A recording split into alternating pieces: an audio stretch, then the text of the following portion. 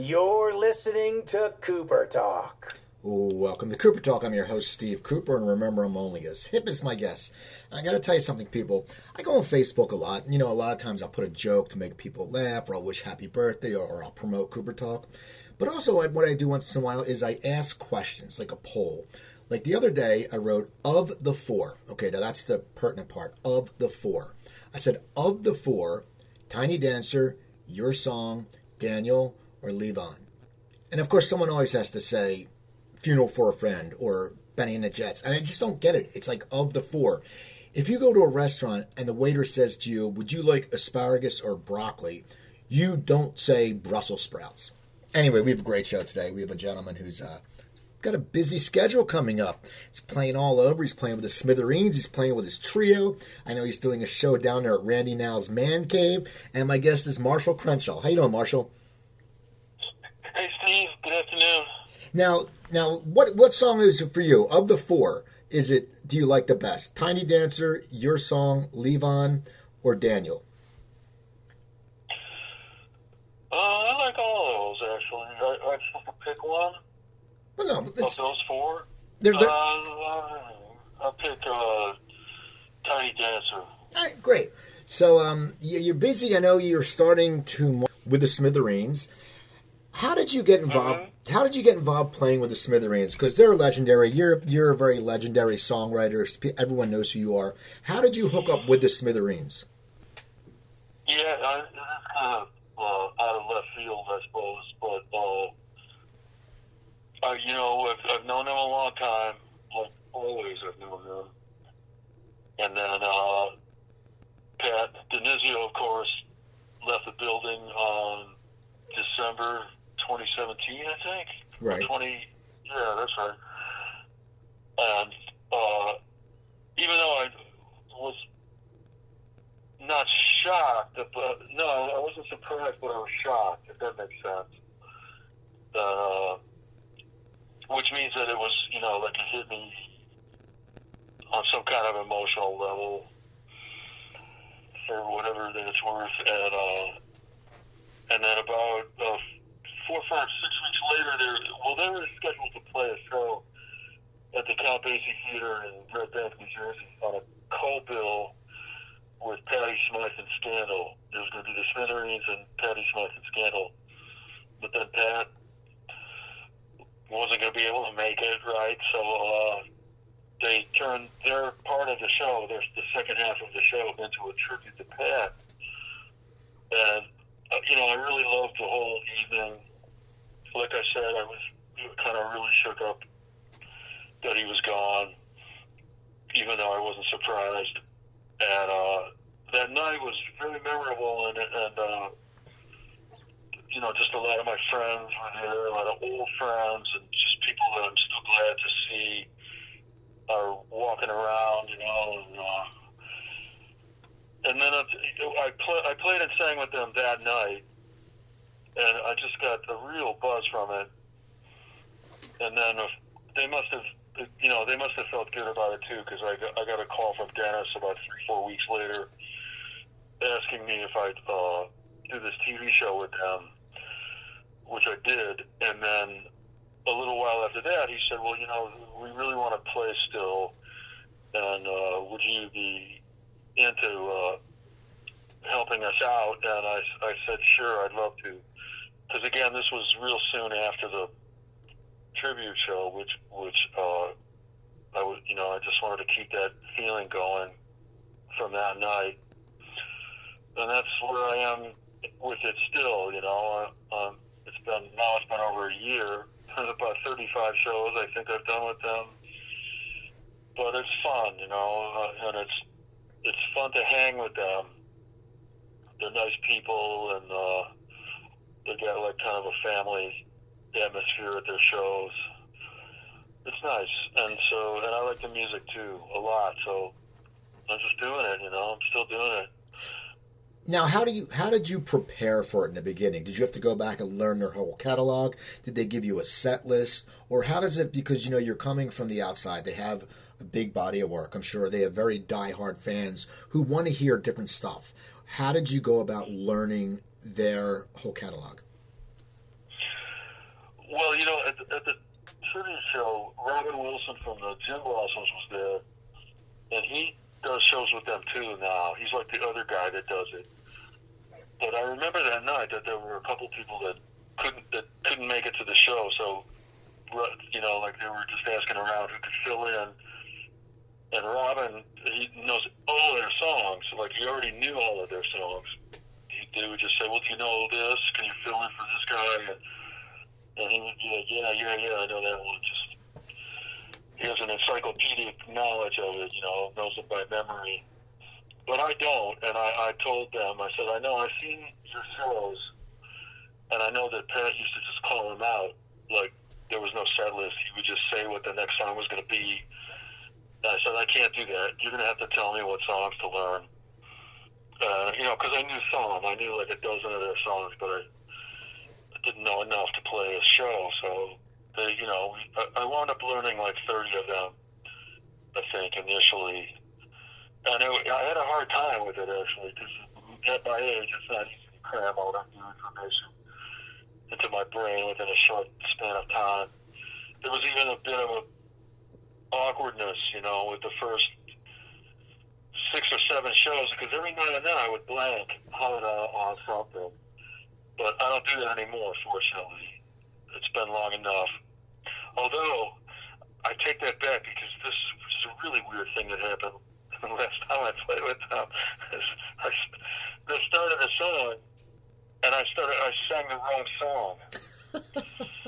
For about a verse and a half, I was singing the wrong song, and all of a sudden I hear Dennis just like he's banging his drums in this weird way. Mike's playing like a bass solo and going crazy, and I'm like, what the hell's going on? I turned around and Dennis says, "You're singing the wrong song." I hated that happened. It was a senior moment. Now, when you play for them, do you put your own spin on it, or do they want you to sound like Pat? I mean, how does it do it? Because it's something that, like Journey, they have a new singer. Of course, he has to sound like Stephen Perry. But for you, what did they want from you? Because you and Robin sound very different, too. We do, yeah. No, it would be stupid for me to try to sound like anybody else. I can't do it.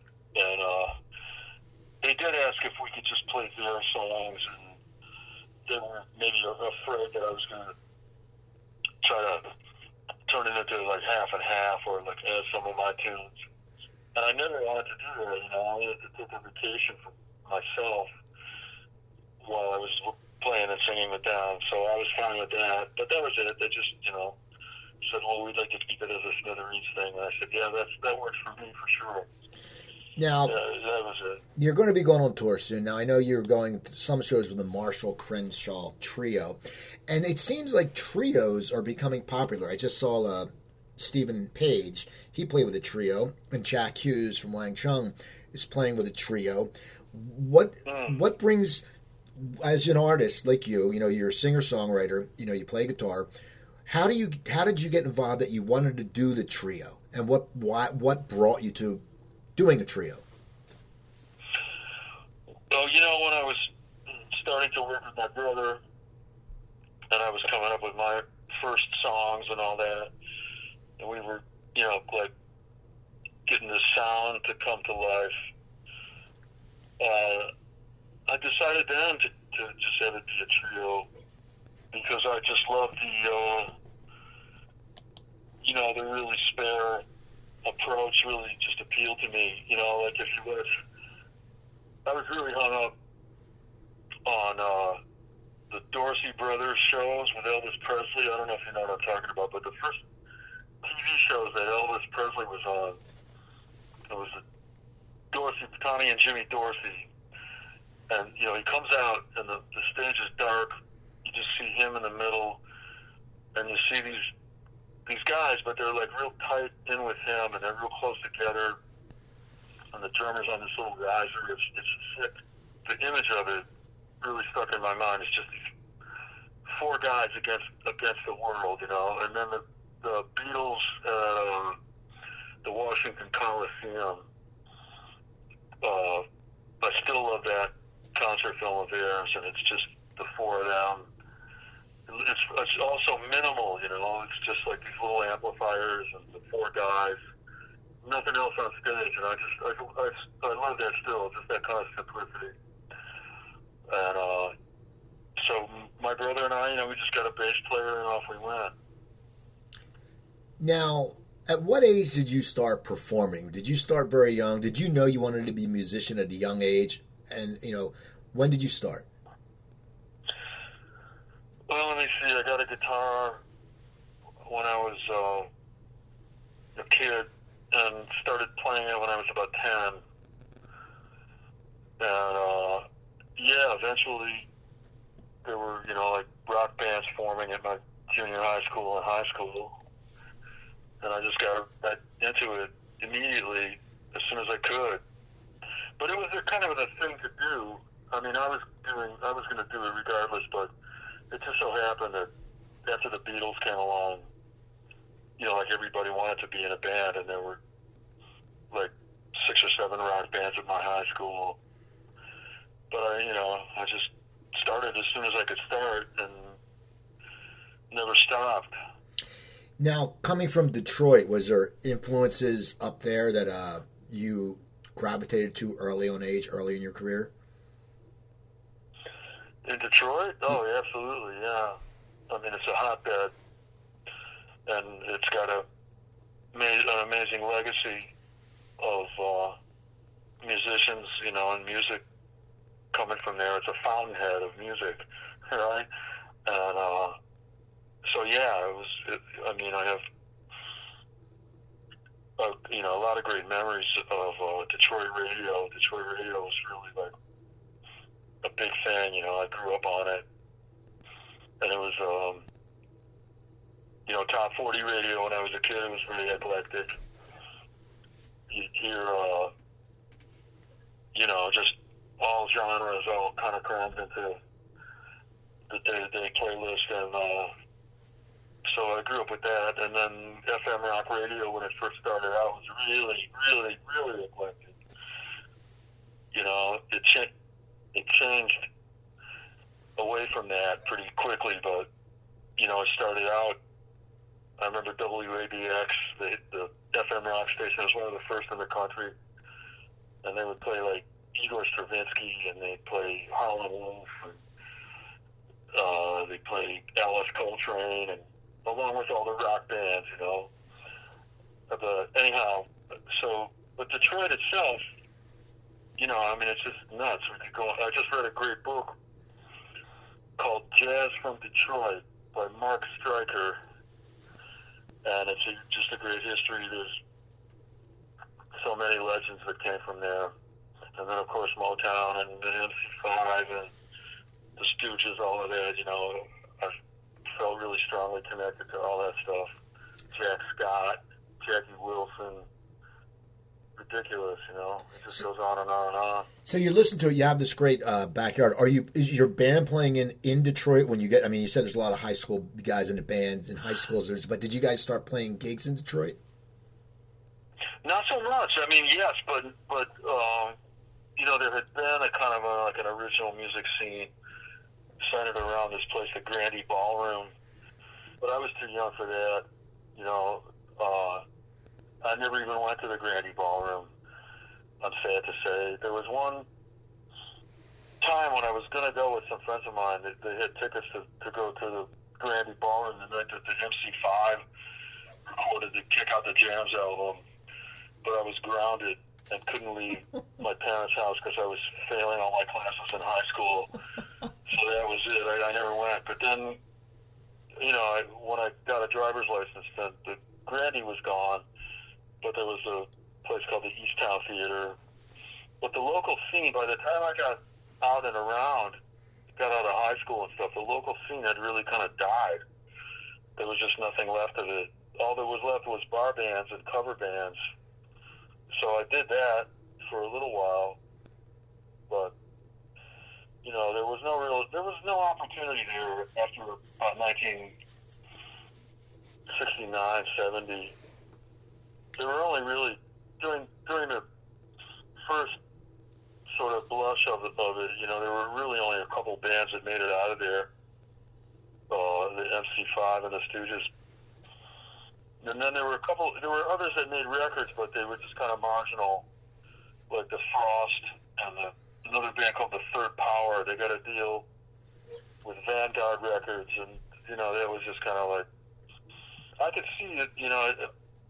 After a while, I just did the math, and I thought, if I stay here, the odds are like 10 million to 1 against me. But if I leave, then maybe they're like 100,000 to 1 against me. So I left, And you went to New York? Well, first I went out west. I went to Los Angeles with this friend of mine, and I just happened to run into this guy one day. I hadn't seen him in a couple of years. And, we used to jam together in high school and stuff. And again, a couple of years had gone by. I hadn't seen him at all. And I just crossed paths with him by chance one day. And I said, well, what happened to you? Where you been, man? And he explained to me that he was living in Los Angeles, playing in a band, and we had a conversation, right? And he wound up telling me that his band maybe needed a guitar player.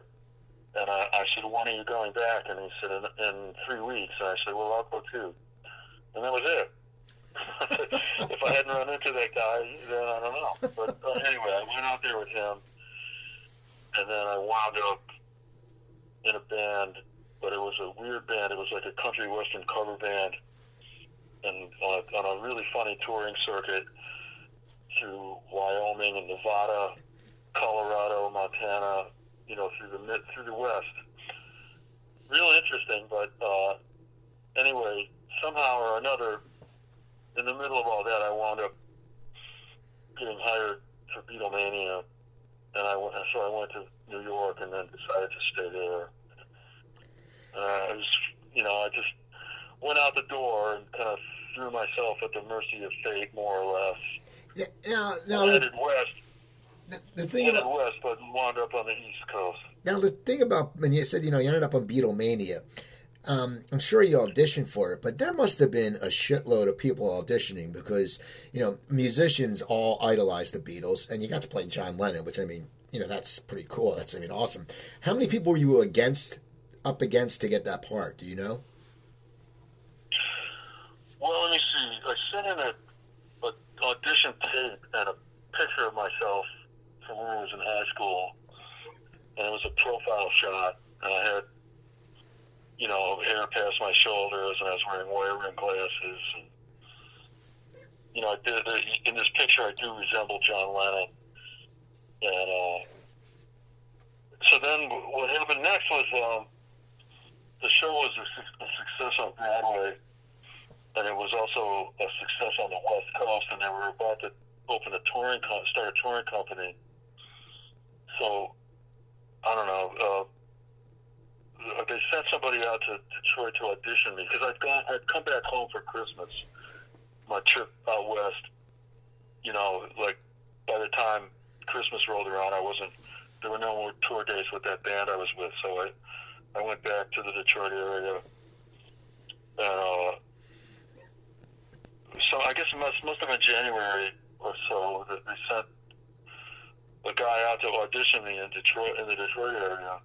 He was the music director for the Broadway company, and the guy's name he's still around. The guy's name is Sandy Yagudo, and he was a member of Jay and the Americans in the 60s, and now he's back with them. So Sandy Yagudo was the guy. He came out to the Detroit area, did the audition, and I think it was already decided that they were going to hire me, but they did have an open casting call, and there were maybe a dozen other guys that came in and auditioned, and that was it. Off I went, They sent me a plane ticket. I just gotten married. Iona and I went to New York. That was it, and I've been here ever since. Now, did it help your stage performance and, say, being on stage all that time, even though you weren't playing your own music? Do you think it helped you grow as a live performer playing Lennon in that play? Oh, that's debatable, I guess, but yeah, being in front of audiences doing the show, it did make me want to kind of go down that road of mean, I wasn't sure like what path I was going to take. If I was going to try to do behind the scenes stuff, or if I was going to join a band, or like what I was going to do ultimately. But yeah, doing the show, I guess it sort of gave me the bug to be on stage with my own band. I mean, you know, I'd been on stage for years by then, you know, in bar bands and bands at school and blah blah blah. But I don't know. I'm not sure if I know the answer to that question. That's all right. Now, were you writing music at this time too? When did you start writing songs? Yeah, I started while I was in the show. You know, it had been kind of building up inside of me, and throughout all the traveling I did, I was just sort of like, you know, it was formulating in my mind, I think, and at some point I just kind of spilled everything out that had been building up in my head, and I also just had this real clear idea about the sound, you know, and the style that I wanted to pursue, and all of a sudden there it was. It was just like this really well formulated thing, you know, my sound and my style. It was like, oh, okay, I got it. Here I go, you know. And, when I started writing, I wrote a bunch of songs a week. After I gave my notice in Beatlemania, I'd already written a few songs and recorded them at home. I got really busy once I'd given my notice. I was in Boston, and I had like 4 weeks before I was going to be out on the streets, and so I would write songs in my hotel room every night. Wrote about half the stuff that's on my first album. Now, was it hard for you to get that first album, the record deal? I mean, how do you go about it? Because you're coming from Beatlemania, you have the songs recorded, but you're still a no-name. How did you go about getting a deal? Well, it wasn't hard. It was just like people immediately dug what we were doing. And that's everybody, you know, like that's people in the record industry and the, you know, people in show business that I played the stuff for or that heard it. And there was audiences in New York, just right away, boom, you know, instant acceptance. So that was pretty cool, you know. I didn't know that was going to happen, but I mean, the stuff was good, and we were ready, willing, and able to get out there. And yeah, just right away. At one point, I was, you know, like not every label, but there was a lot of interest, you know. I mean, I don't know how many A&R people came out to the shows ultimately, but in the end, there were 2 solid offers, and then a bunch that were maybe about to burst forth, you know. There was a lot of stuff going on. A lot of press right away. Radio play. It was really cool. I loved it. Now, do you remember the first time you heard one of your songs on the radio? I don't exactly. Oh, I know. I do remember. Yes. Robert Gordon recorded my song "Someday, Some Way," and there was a DJ on W. who loved that record, Meg Griffin, and she's still alive and well, still on the radio. She's on XM a lot now, a lot of different channels on XM. But anyway, she was crazy about Robert's record, and she broke that record in New York City, made it a hit on WNEW. And then shortly after that, I made my own single, and she played that too. You know, it was an indie single, just a single. You know, I didn't have an album, and I mean, WNEW was a real. You know, it was pretty like user friendly and audience friendly, but it was, you know, in the corporate rock world mostly. But they played my single, which was really kind of oddball at the time. But yeah, I heard it on her show, and it just was, you know, it floored me really. But I'd already kind of been through it a little bit because I was hearing Robert Gordon's record, and that was just as exciting to me as hearing my own record.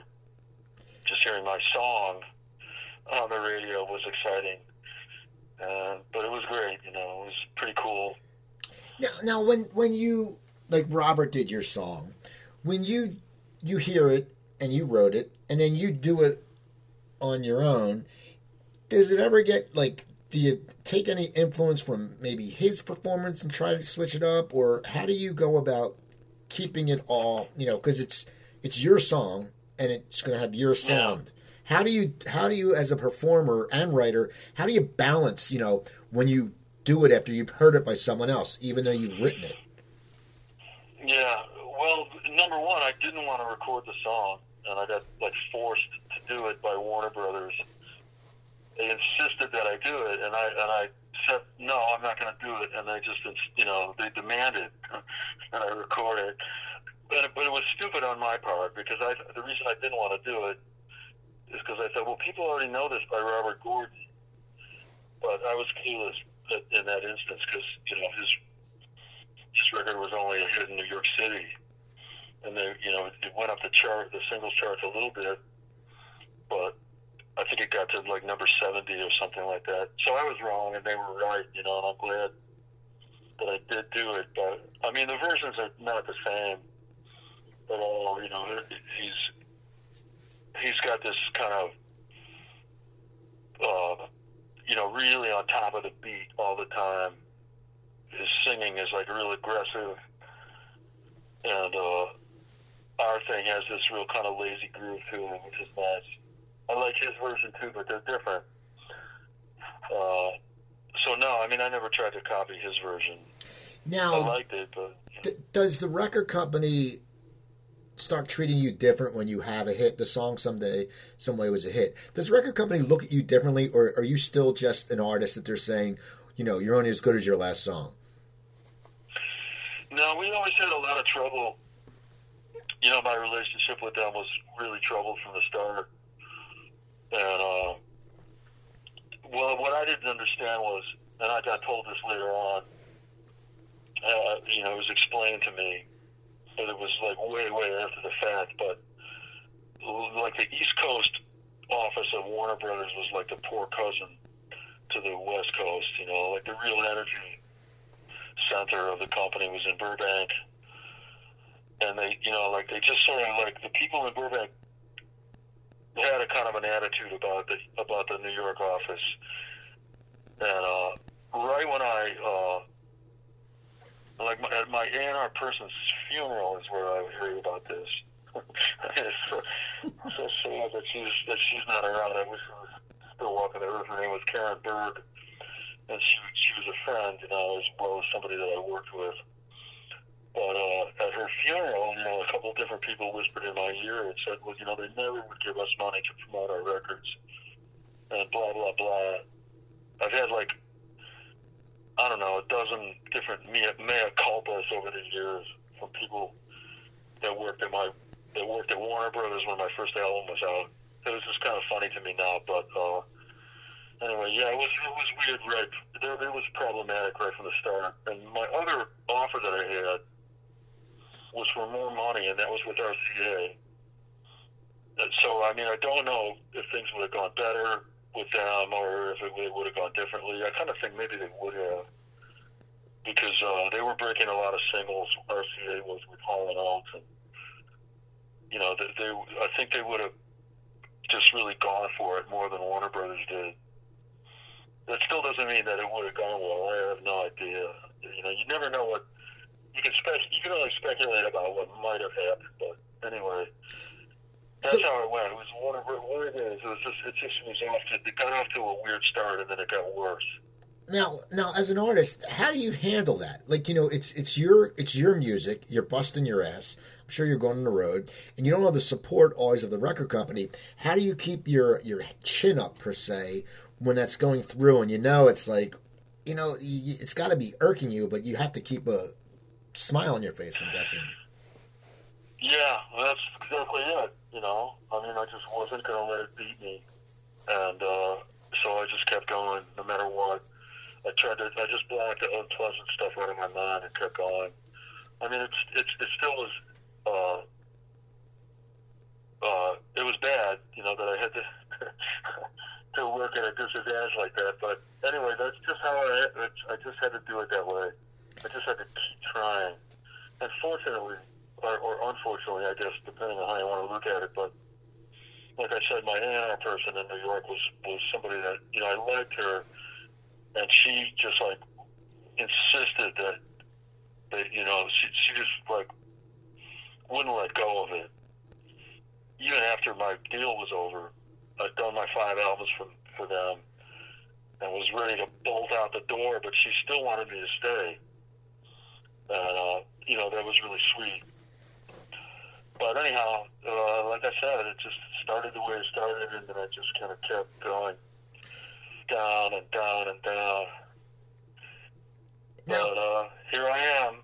Now you've been in movies. How did you end up in Peggy Sue Got Married, and how did you end up with La Bamba, and what was that experience for you? Because, you know, you've been on stage already as John Lennon, but now, I mean, did they come approach you? How does it happen when you're a musician is in a movie?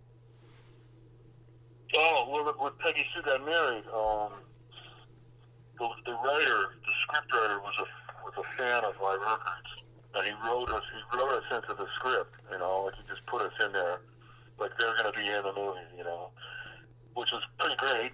And then, you know, prior to that, though, like right away, I did have lots of good luck with songs getting placed in movies. You know, like that I think is what's given the stuff the longevity that it's had. For sure, that's what did it. But anyway, so the movies, you know, that right away that was kind of good to me. And I will say this, Warner Brothers, they tried to press that, you know, like I sang a song on the soundtrack to Superman 3, believe it or not. And that was the first one in the series that was a flop. There was Superman, the first Superman movie with Christopher Reeve, and then there was Superman 2, and they were both huge. And then the third one, I think that was the one that had Richard Pryor in it. I'm not sure what the deal was, but anyway, I never even saw the movie. But they got me on the soundtrack, and I sang a song that was written by Giorgio Moroder, and the track was produced by him. And I remember this still. I did my second album with Steve Lillywhite, and on the last night of the last session, we had to finish that night no matter what, because he was leaving and I was leaving. And so I finished that session, and then I just went straight to the airport out to Los Angeles to record this song for Superman 3, and it was a song called Rock On, which was not terribly great, you know, but anyway, so I was doing movies. I was involved with movies right away, which is cool. And then, so Peggy Sue Got Married, and then shortly thereafter, the people from La Bamba came after me because, I'd always gotten this thing in the reviews and articles and stuff, you know, where I would be compared to Buddy Holly. I was the Buddy Holly guy, right? So La Bamba, you know, they needed a Buddy Holly in the movie, and I got the tap on the shoulder for that one. So you're doing the movies and you're doing music for movies. When you would do music for movies, well, you rock or whatever it was called that you didn't write. If you write a song for a movie, do they ask you, okay, here's the scene, here's what we want, or how does that go? Well, I haven't done that very many times where I wrote an original song for a movie. Usually when I've had something in a movie, almost all the time, it's just been something from a record of mine, you know, like a music supervisor hears it, or they like that song and it goes in the movie. But let me see. Now, first time I wrote a song for a movie, it was this little kind of low-budget movie called Pants on Fire, which I don't think has ever been released in the U.S. I wrote a song for that one called Television Light. I still play that song. Then the next time after that I wrote an original song for a movie, it was when I co-wrote one of the Gin Blossoms hit singles for a movie called Empire Records. And they already had the gig. Like, they were going to, you know, because they just had a huge hit album. So they were asked by the filmmakers to come up with a track. So Jesse, the guitar player, I hadn't met him, but he sought me out, like called me up, and said, well, I want you to help me write this song. Help us write this song. So that just landed in a huge song, right out of the box. So there was that, and then jump ahead a few years, and I got asked to write the theme song, or write songs, I should say, for Walk Hard, the Dewey Cox story. And I wrote 4 or 5 songs for that thing, but the only one of mine that got in the movie was the theme song. And that was good, because, the theme song was it was publicized, and, they hooked up a Grammy nomination for it, and, it was a good song and everything like that, but, it was a big Hollywood production, expensive movie, and, but those are the only times I've written original songs for movies. The rest of the time, if I have something in a movie, well, of course I sang a Buddy Holly song for La Bamba, didn't I? Oh, it's just so many of them. It all blurs in my mind. I could imagine. Now, how do you? You've written so many songs. How has your writing changed over the years, or do you pretty much still stay to what you started at in the early days? Well, the way it's changed lately is I don't do it anymore. But I think I keep making a New Year's resolution to get back to it. But anyway, yeah, the way I do it actually is the way I always have done it, which is to start by figuring out what the drums are going to do. What's the beat? That's the first thing I do. And then I just kind of build it up from there. So yeah, I do it the same way now that I did when I started. How about your lyrical content? Has that developed as your life has changed as you've gotten older? Yeah, sure. But it's just a matter of, I'm not a lyric writer. I'm not like a natural writer, I'm a guitar player, and I write songs so I can make records. That's the only reason I ever wrote songs. And so I would have something to record. And I write, like I said, I start with the drums, and then I write the music first, and then I got to fill the blank page, which is the part that doesn't come easily. But I get it done, and I like some of the. Sometimes I'm self-critical about my lyrics, but I'm okay. I'm pretty good at it. And then lately, I've been working with a co-writer on lyrics. I write lyrics with this guy Dan Byrne, who has a real facility with it, and is really a smart person and a really great writer. And so we get together and write the lyrics now. I like it better that way. I wish that I had found him a long time ago. Now, who's in the trio when you go out and play now, like with this upcoming dates when you're not playing the Smithereens? Who's in the trio, and how'd you find them? Well, I just kind of have like a talent pool, there's just like 8 or 10 guys that I just see, I see who's around. These are guys that know my stuff that I've played with before. But lately it's been Jared Michael Nickerson on bass, and Dan Hickey on drums. And I've been playing with them for the last couple of years, and it's a really great trio. These guys really put a lot of feeling into it, and we play great together. So that's who it is these days. Now, do you play all of your own songs, or do you play other people's songs, or how does it work? Or do you play some of these other guys if they have songs? How does it work what you play? Yeah, we just play my stuff. We do Crying, Waiting, Hoping, because that's in La Bamba. People like to hear that, and I love to play it. And we do this one called 2541, and we recorded it about 20 years ago. It's a great song by Grant Hart. And, but that's about it as far as cover tunes go for the trio thing. The rest of it is my tunes. It's great because I haven't played much of I haven't played my stuff that much since June, I'm looking forward to doing it. I've just been playing with the Smithereens lately. Now, how do you have such a big catalog?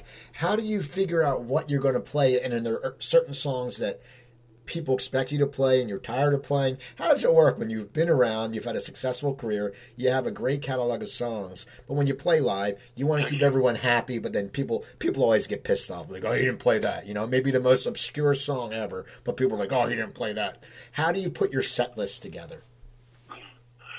Well, I never have done like a predominantly oldies show, except when I did some 30th anniversary shows for my first album.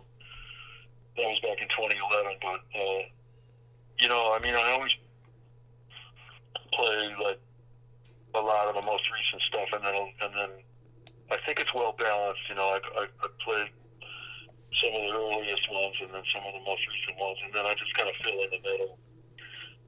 But I don't know. I just really at this point in time, there are only about 35 or 40 of them that I've continually played over the years, and a lot of them I don't remember anymore, which is strange because I used to have a really sharp memory.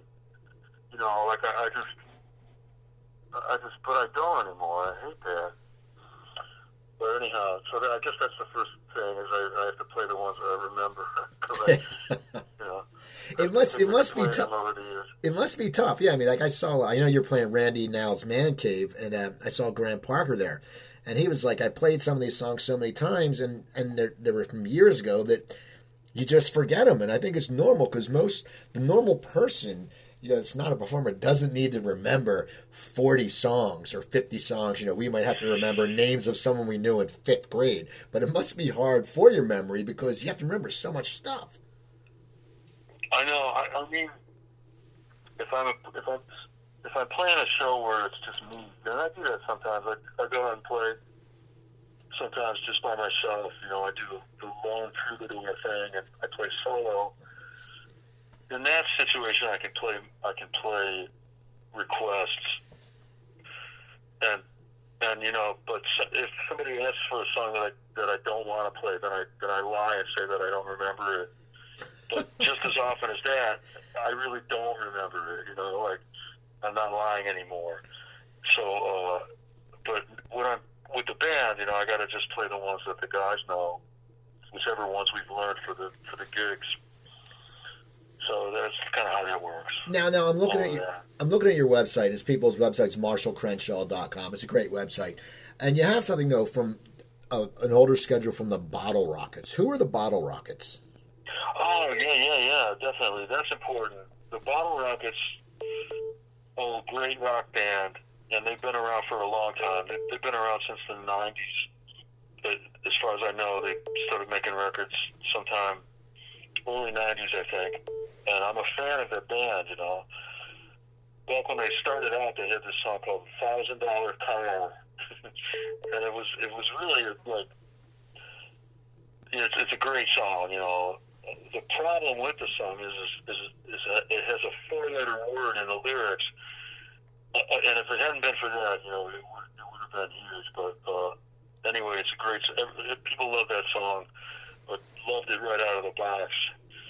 And they've just, you know, they've made a lot of great records over the years. Still do it. They're just one of those bands that, like me, you know, they just keep marching on, you know, and creating new music.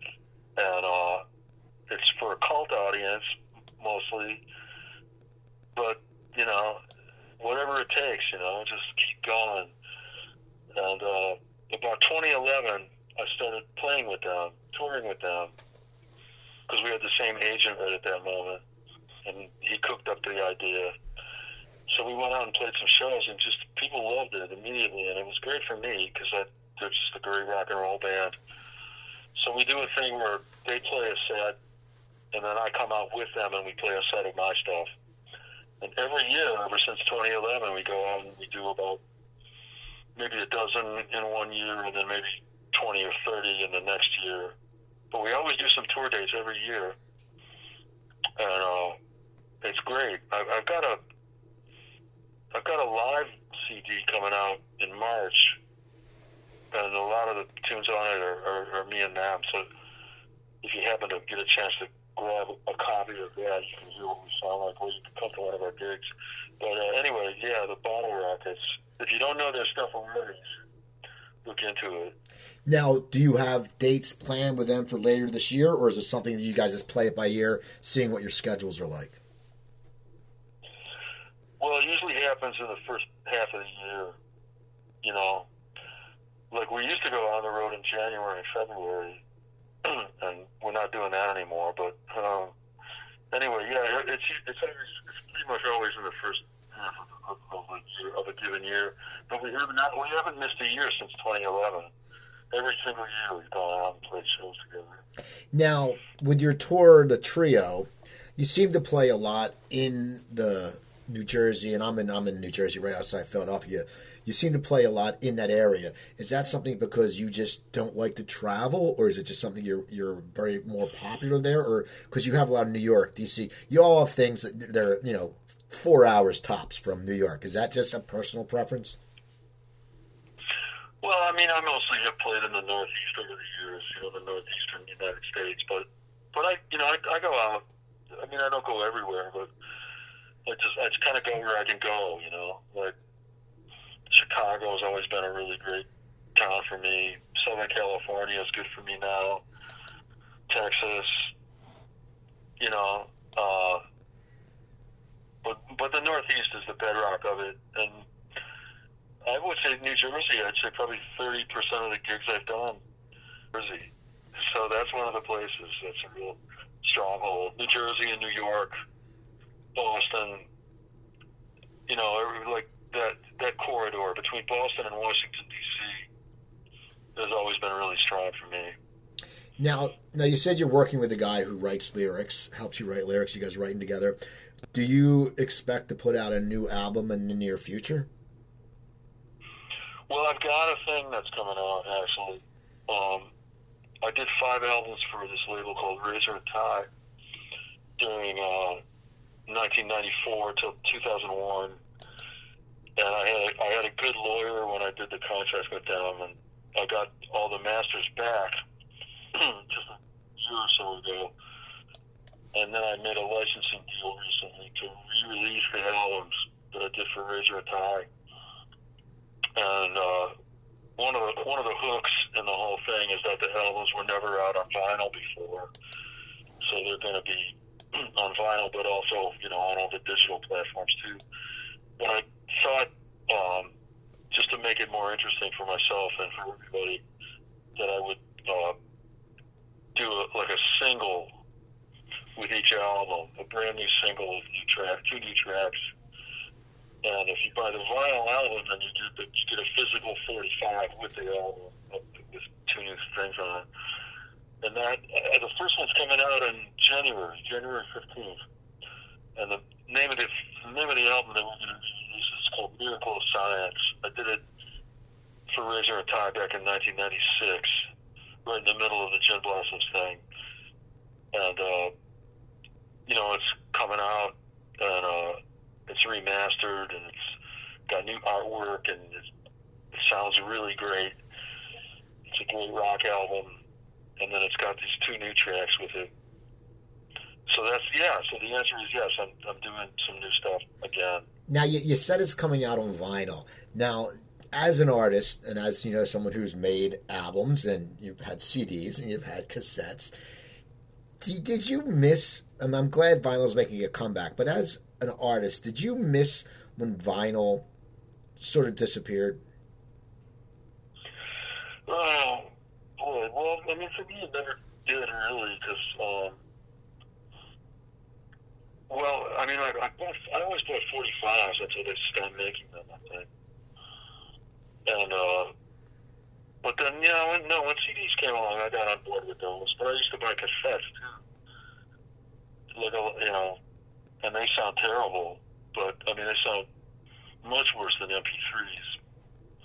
But, anyway, and I'm not sure if I missed vinyl or not. No, I mean, like I said, I never got rid of my records. And now that they're popular again, that's what I buy if I buy a record. Although I still get stuff online too. I buy anything Yeah. as long as it's got music. I actually have 78s, and I haven't bought any of those in a while. But I don't have any wax cylinders. I don't have any Thomas Edison wax cylinders, but I have like everything else. Well, I want to thank you for taking time to talk to me. Your tour's coming up. Are you getting excited? I mean, do you when you play a Smithereens show and then you turn around and you play your own show? Is it hard to switch like that? Because I know you're playing at the ground. You played that. You did that in October. You played on a Thursday night with the Smithereens, and you played a Saturday night by yourself. Is that hard to do? Is that hard to change in gear? No, it's cool. It's good too because the Smithereens play about 10 times louder than I do. So, like on the second night, I'll be giving my ears a bit of a rest. No, it's great. I love doing the stuff that I'm doing now. It's no complaints from me, Great. Well, I want to thank you for taking the time. People, go to MarshallCrenshaw.com. Check out his website.